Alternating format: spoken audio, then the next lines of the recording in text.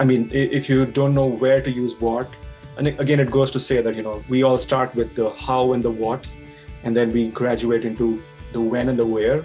Because, you need to know when to do certain things and where to do certain things. I think the journey of an animator is all about exploring that and really understanding where to utilize your ideas and where to put in and sprinkle in something. Yeah, I mean, I think that understanding will really propel you to higher.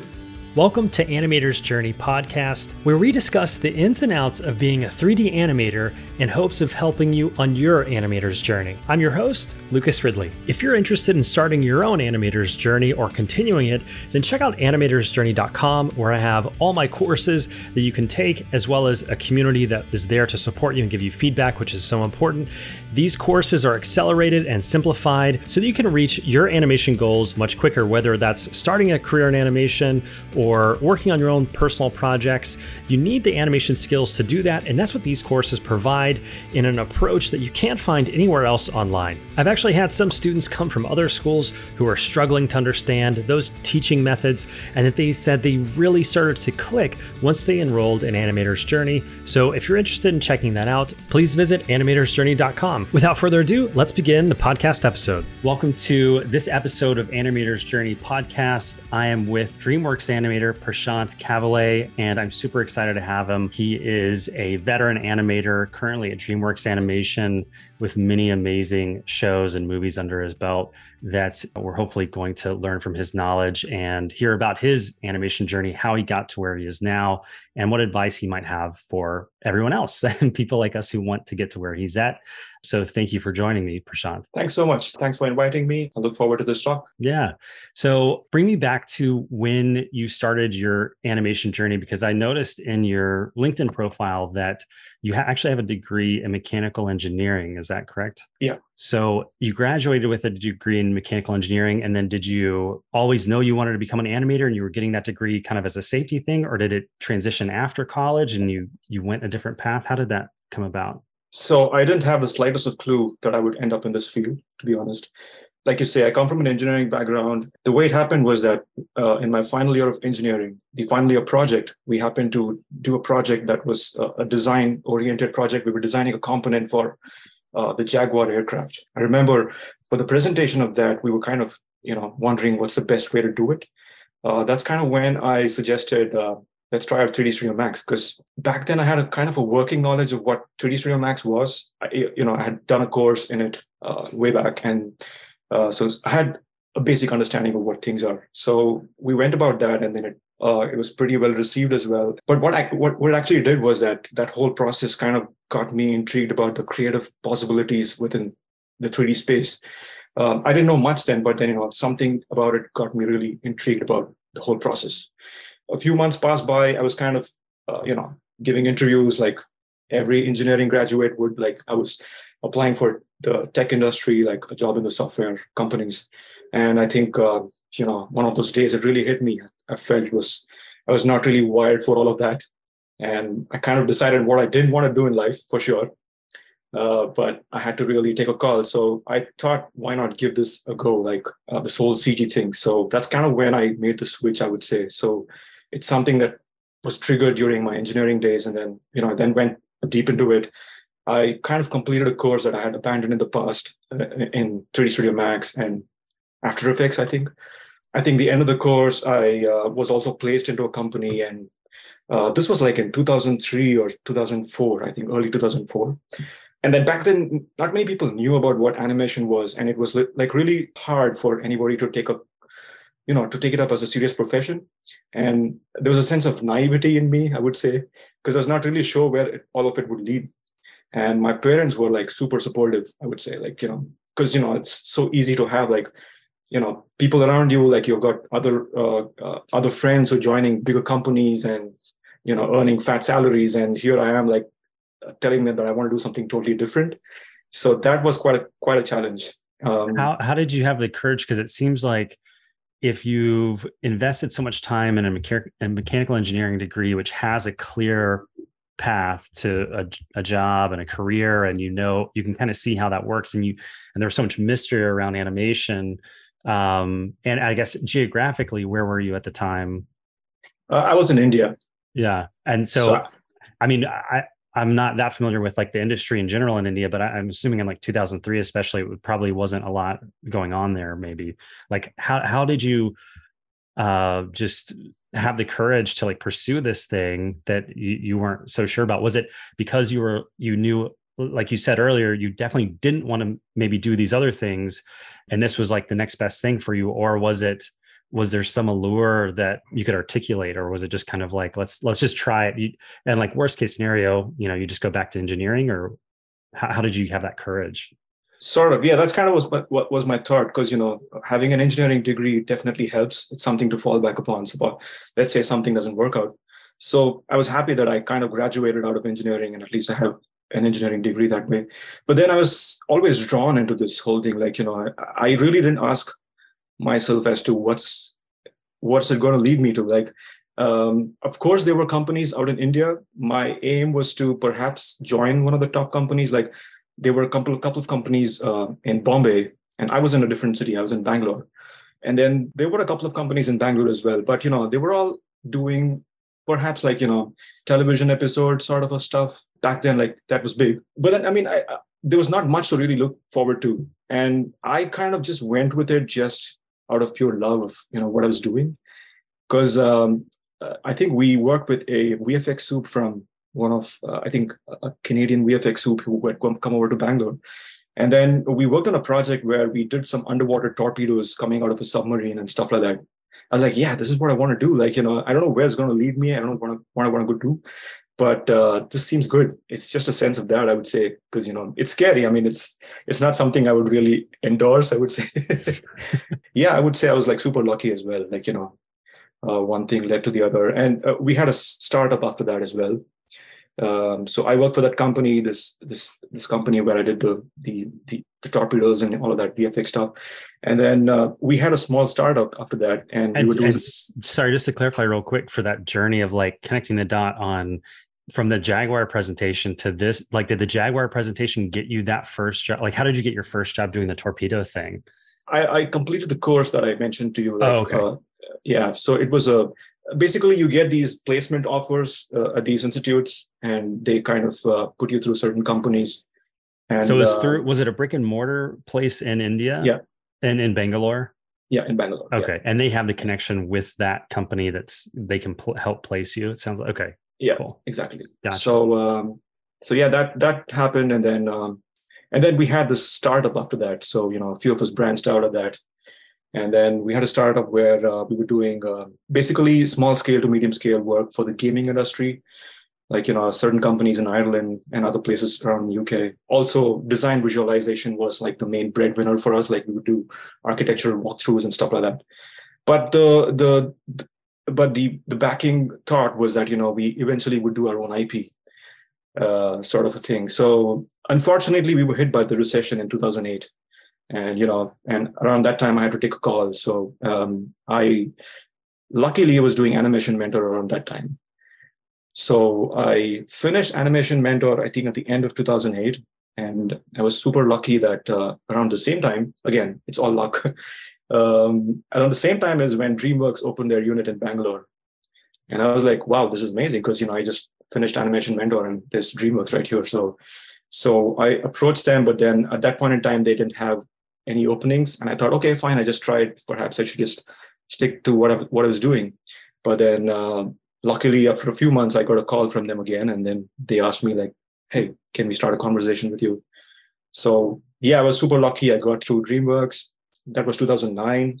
And then I worked there for almost 8 years, I would say. Had an amazing time there, met some amazing people, got to work on some amazing projects. Basically, that whole unit was like a mirror of what's here in Glendale. We had the same infrastructure. Everything was the same. We also shared portions of the projects that were happening over here and stuff like that. That's amazing. Yeah. So that was great. Like, we started off working with some DVD specials, I would say. Back then, there used to be these DVD featurettes and stuff like that used to happen when DVDs existed. Right. And then we started to do bits and portions of movies done over here. And then finally, we got to do Trolls. Penguins of Madagascar was the one movie that we did, I think, almost entirely in the Dreamworks India unit. almost Oh, wow. 85% to 90% of it was done in our unit there. So How big of a team was that I of think just the animation department, I guess?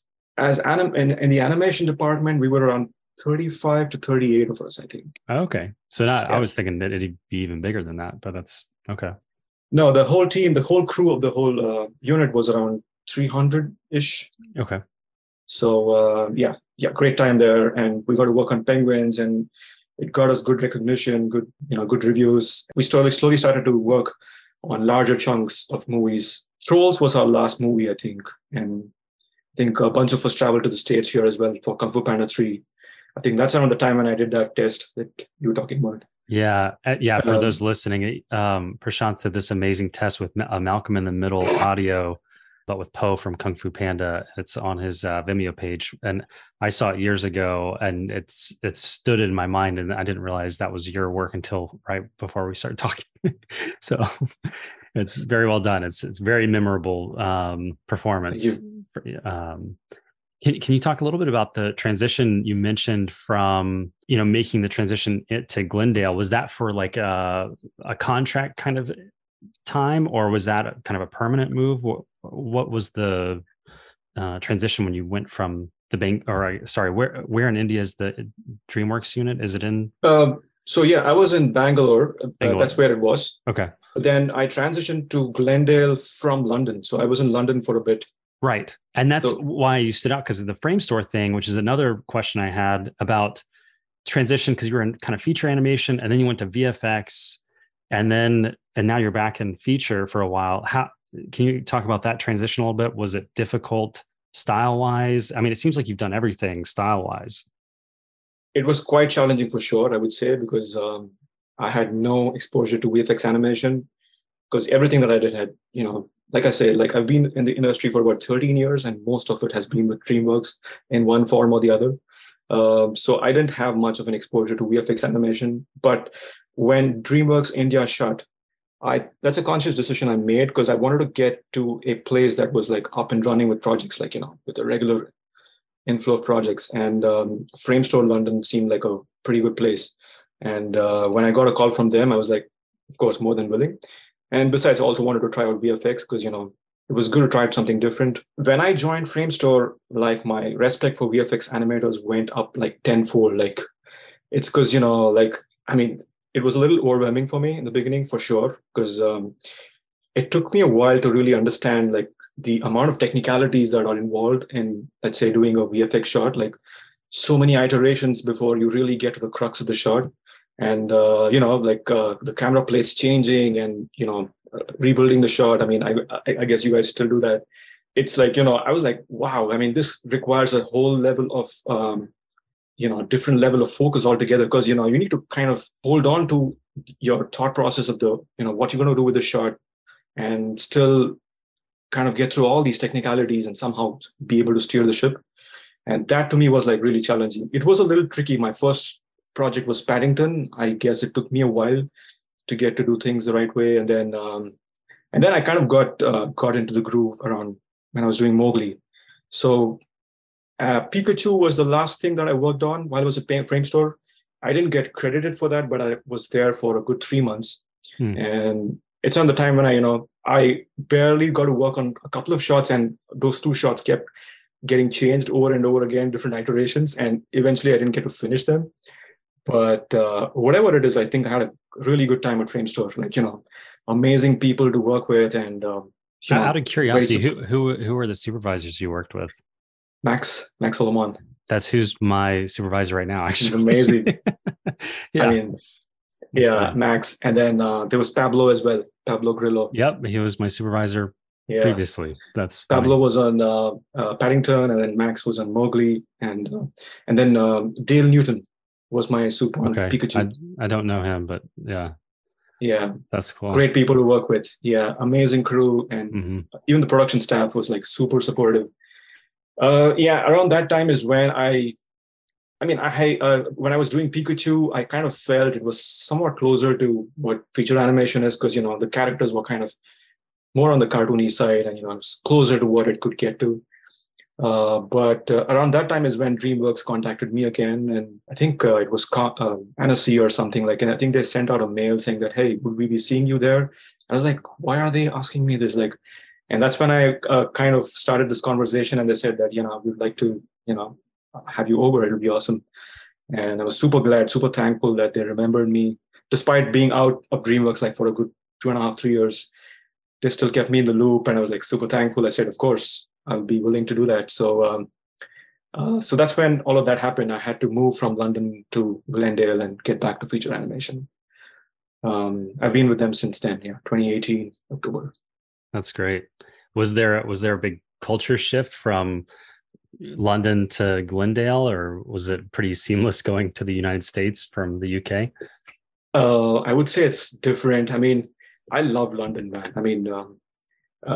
Because it's kind of closer to India as well, and then you have a lot of strong Indian community there as well. True. And the only thing that was kind of bugging there was the weather. Yeah. And my daughter was like super young, and like she had just turned 1 around that time. Okay. And it was that much more trickier for us to go out and travel and venture out. But for that, I think London was amazing. Los Angeles is great. I mean, I'm just amazed at the amount of space that they have over here, like, the vastness. Yeah. It's crazy, because I remember when we were making the move, I was looking at the Google Maps and I was like, hey, yeah, this is just a few streets away.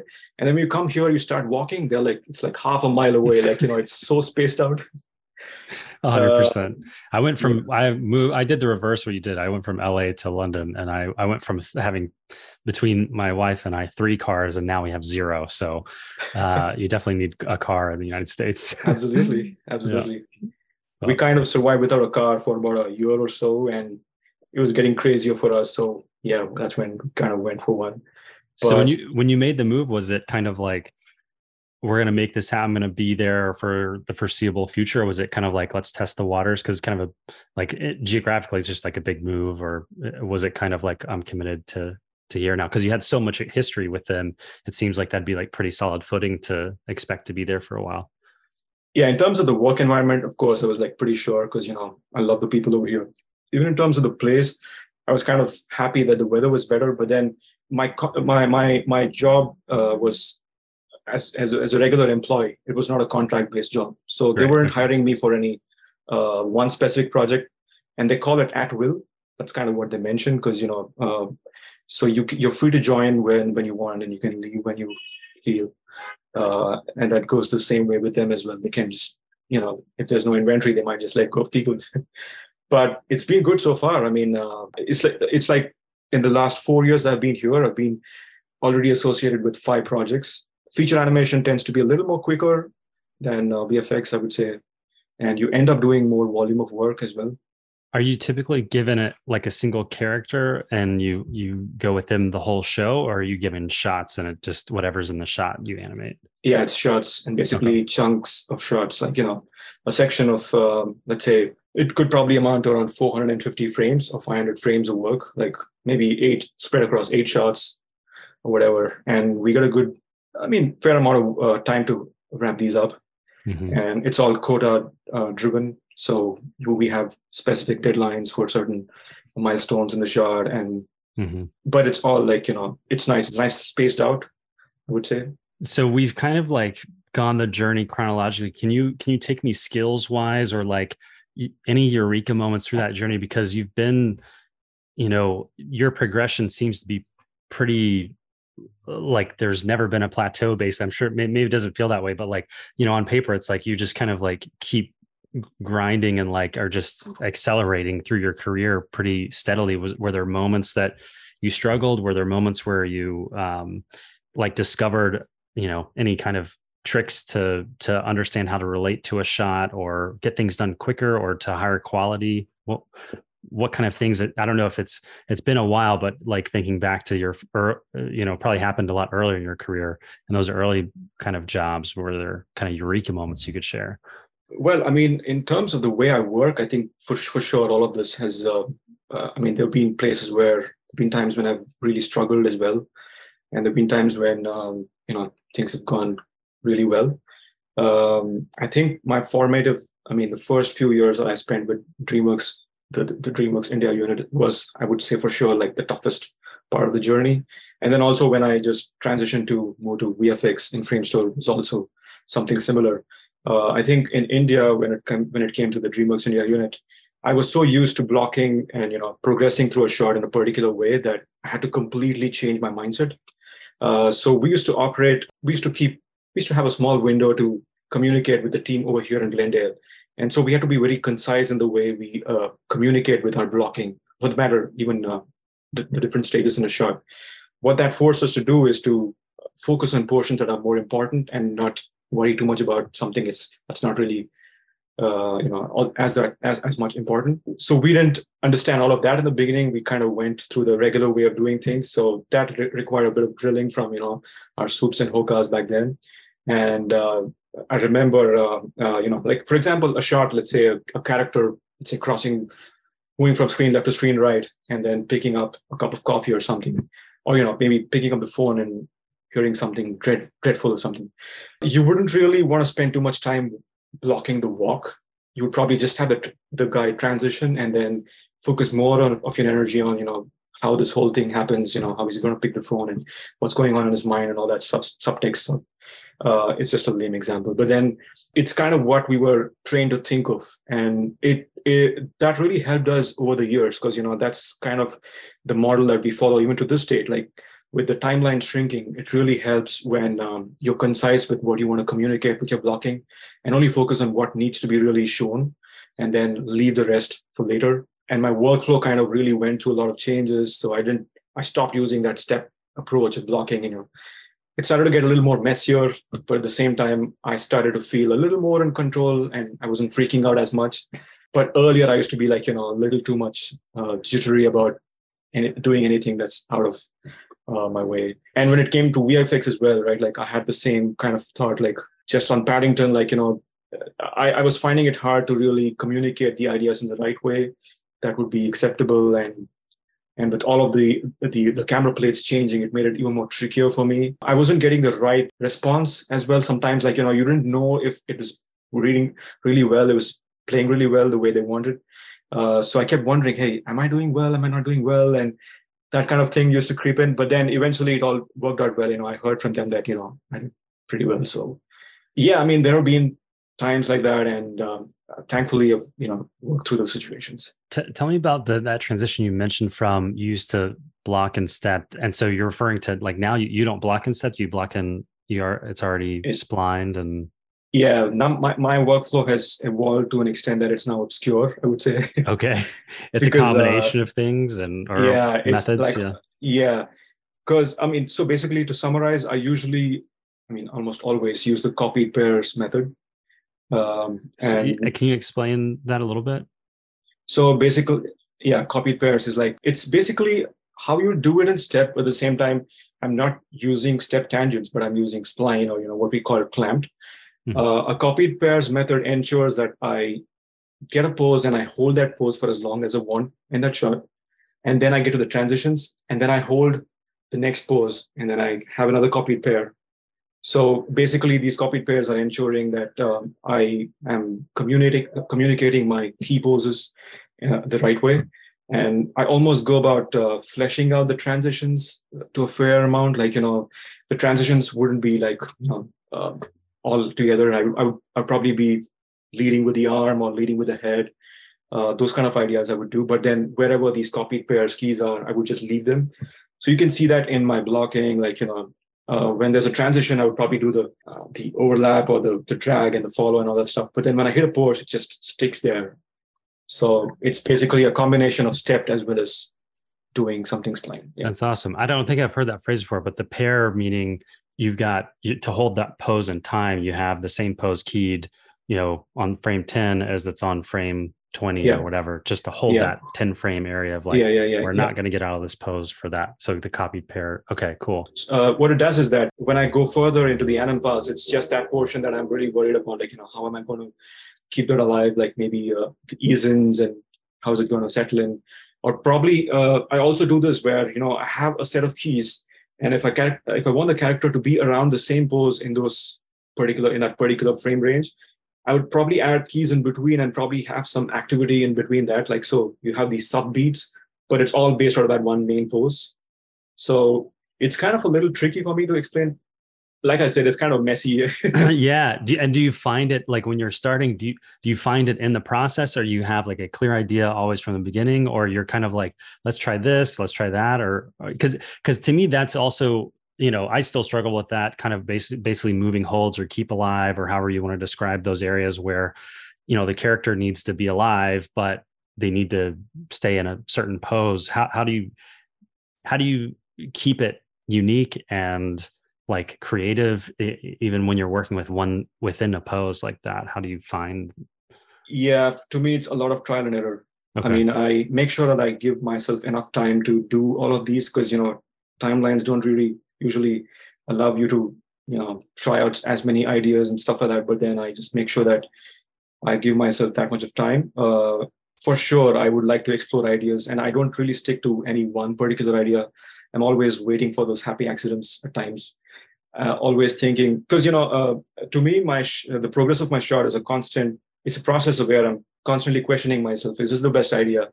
And even so, to a point where, even when I'm in, like, let's say probably transitioning into polish, I would still be asking myself those questions, like, hey, my arms don't feel good over here. Like I probably needed something else. So every time I look at my shot, it's like how I would look at it fresh, like how someone would look at it fresh. So that being the case, yes, of course, like I always keep adding and trying out ideas, let's say within a pose, trying to add a sub beat to see if something enriches it more, or, if it's making it too busy. Does Or do the sub beats ever inform going backward? If you're always questioning in that idea, does that ever lead to being like, let's throw out this section altogether?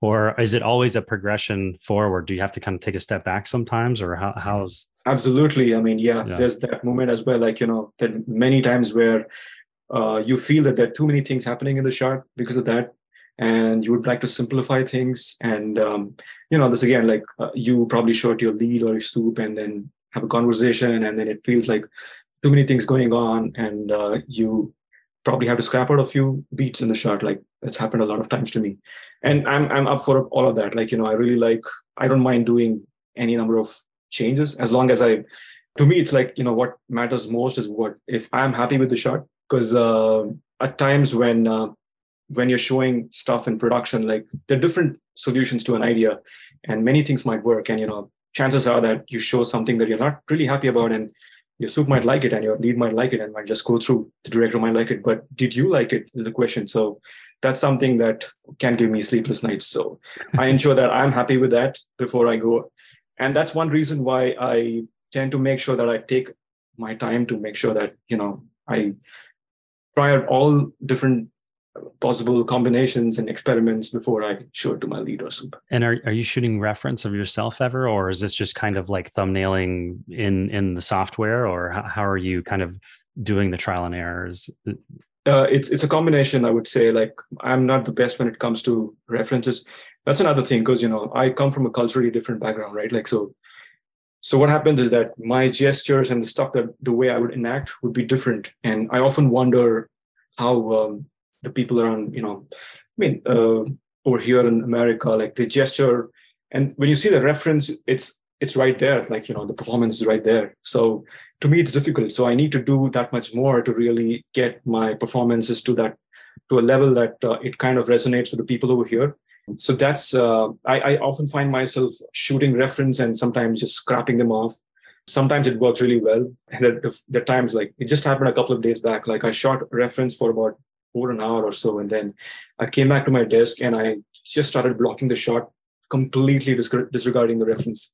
And I was like, I don't know, something about the whole process of shooting the reference got me thinking and got me started. I didn't question it, so I just went with it. And there are times, like on Puss in Boots, I religiously followed my reference. Like, I just went almost like in twos, and I just did stuff that I did in my performance. It kind of complements the show style because it's more realism based. So yeah, I mean, it's again a mixed bag. Yeah, that's awesome. So some of my audience are from India as well, or they're in a program there, or they're the sense that I get is they don't see a way out or a way in, or I should say, a way out of maybe India if they're trying to leave to go somewhere else, or a way into the industry, because maybe, there's a few places like MPC or, now there's more. Framestore, speaking of which, now has a Mumbai office, but a lot of like animation specifically doesn't seem to be housed in India as much, broadly speaking. There's a lot of compositing and roto and tracking and, all these other departments. What advice would you have, if any, or if you had to do it over right now and being in India and trying to get your foot in the door animation wise? Is there anything that you would, give someone an advice in that situation? Did you mean to say that if in case they wanted to try out feature animation versus? Yeah, I think any of it. I mean, a lot of the people that I get are kind of, or that I, this kind of imaginary collection of people that I'm imagining, they don't care.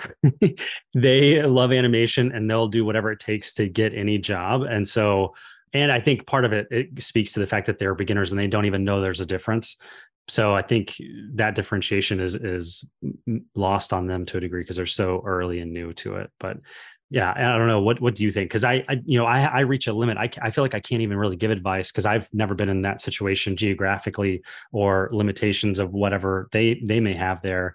So is there anything kind of unique to that situation that you might be familiar with you could talk to about that? I kind of agree with you because the ecosystem there in India is completely different to what it was in the past. Like, at least when I was pursuing animation back in 2007, 2008, it used to be like all feature animation excitement. Like, Pixar was doing its best stuff there. And, people were super inspired by that and like, wanting to try out and pursue animation, feature animation. But then currently it's all VFX. And I kind of understand the fact that people, they just don't, perhaps like, like even my feed on LinkedIn, like, it's got all creature animation stuff. But I mean, it again boils down to what you're really interested in and how much of it drives you.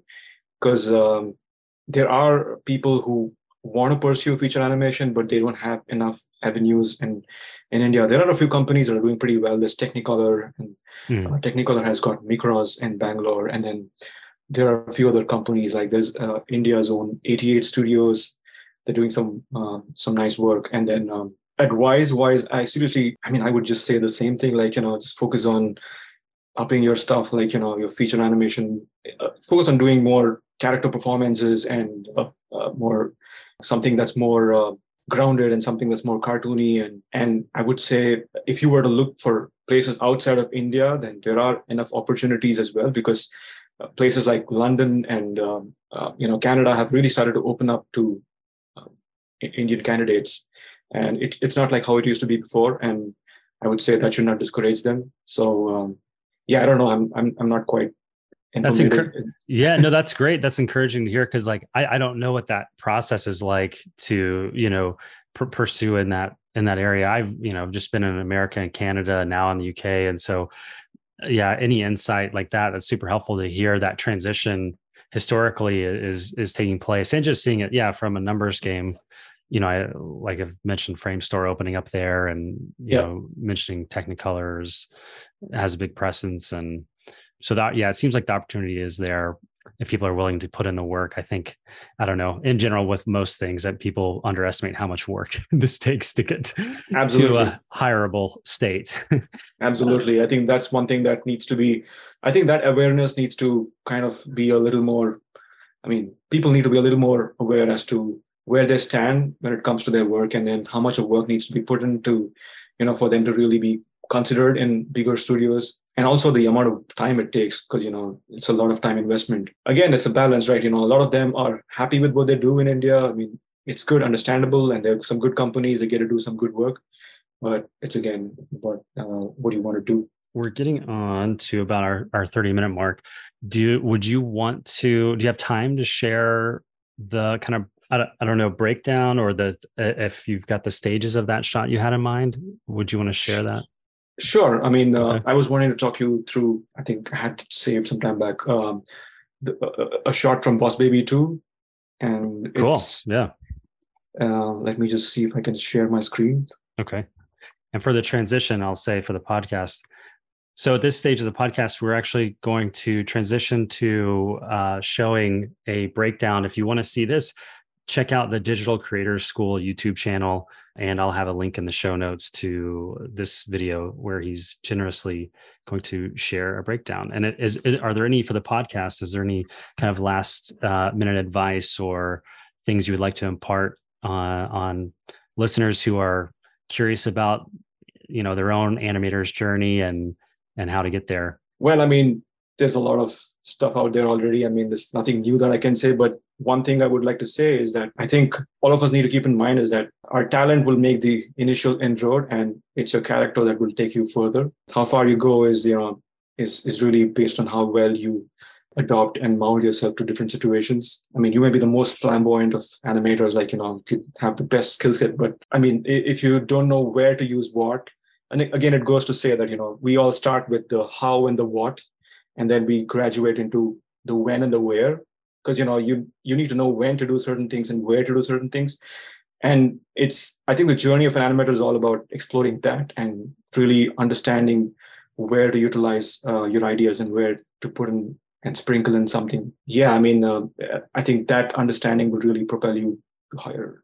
I think that's a great point. Yeah. I've recently had a student who was learning about overshoots and started their first body mechanics shot, and they were putting overshoots in places where they didn't need them, but they were checking the box on overshoots. But I was like, you need an overshoot here. Absolutely. So it's knowing when do you need overshoots or not just that they exist in animation, but how and when. Yeah, all of that. That's absolutely input. That's kind of a feedback I got from my mentor at the end of animation mentor. It was like, you're doing pretty well, but then some of your actions are very contrived. Like, there was a gesture I was doing the hand, and you're just doing it just because it's animation-y, and you're not really thinking, okay, fine, is this going to really happen in reality? So that's something, staying true to performances and staying true to what actually happens is what is more important. So that's great. I mean, yeah. That's great advice. Thanks. Yeah. Thank you. Sure. So I'm going to be sharing my screen. Perfect.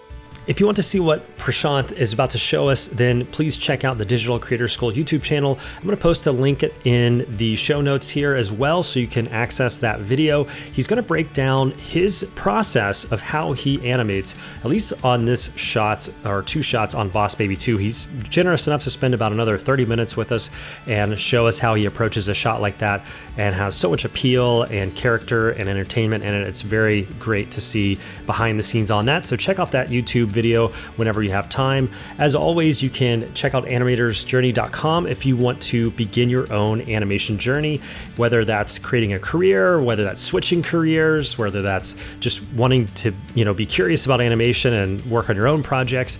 You need to have the skills to do that. And that's what's preventing you from getting from point A to point B. And Animator's Journey is the bridge between those kind of goals. And so if you would like to join, check out animatorsjourney.com. Sometimes enrollment comes and goes. So if you can't enroll right at this moment, then hop on the email list or apply, and you'll get on the email list for when the next enrollment begins. And currently I have a webinar that I'm putting on right now that's all about a career in animation as well. So you can take that free webinar if you want to do more than just this podcast. So thanks for listening to this episode, and I hope to see you in the next one. And of course, always there's previous shows. If you're just now finding the show, check out all the previous episodes, and I will see you next time. Thanks for listening.